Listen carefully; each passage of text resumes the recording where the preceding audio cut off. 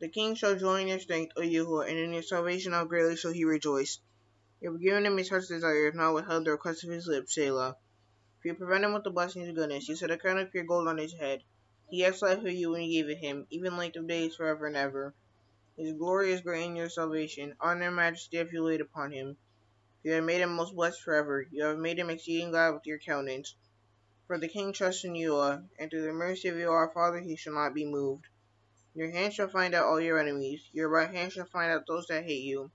You shall make them as a fiery oven in the time of your anger. You shall swallow them up in his wrath, and the fire shall devour them.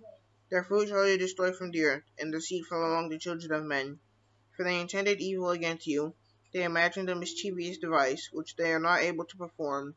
Therefore shall you make them turn their back, when you shall make ready your arrows upon your strings against the face of them. Be exalted, YAHUAH, in your own strength, so always sing and praise your power. Hallelujah. This is the reading of Psalms 21.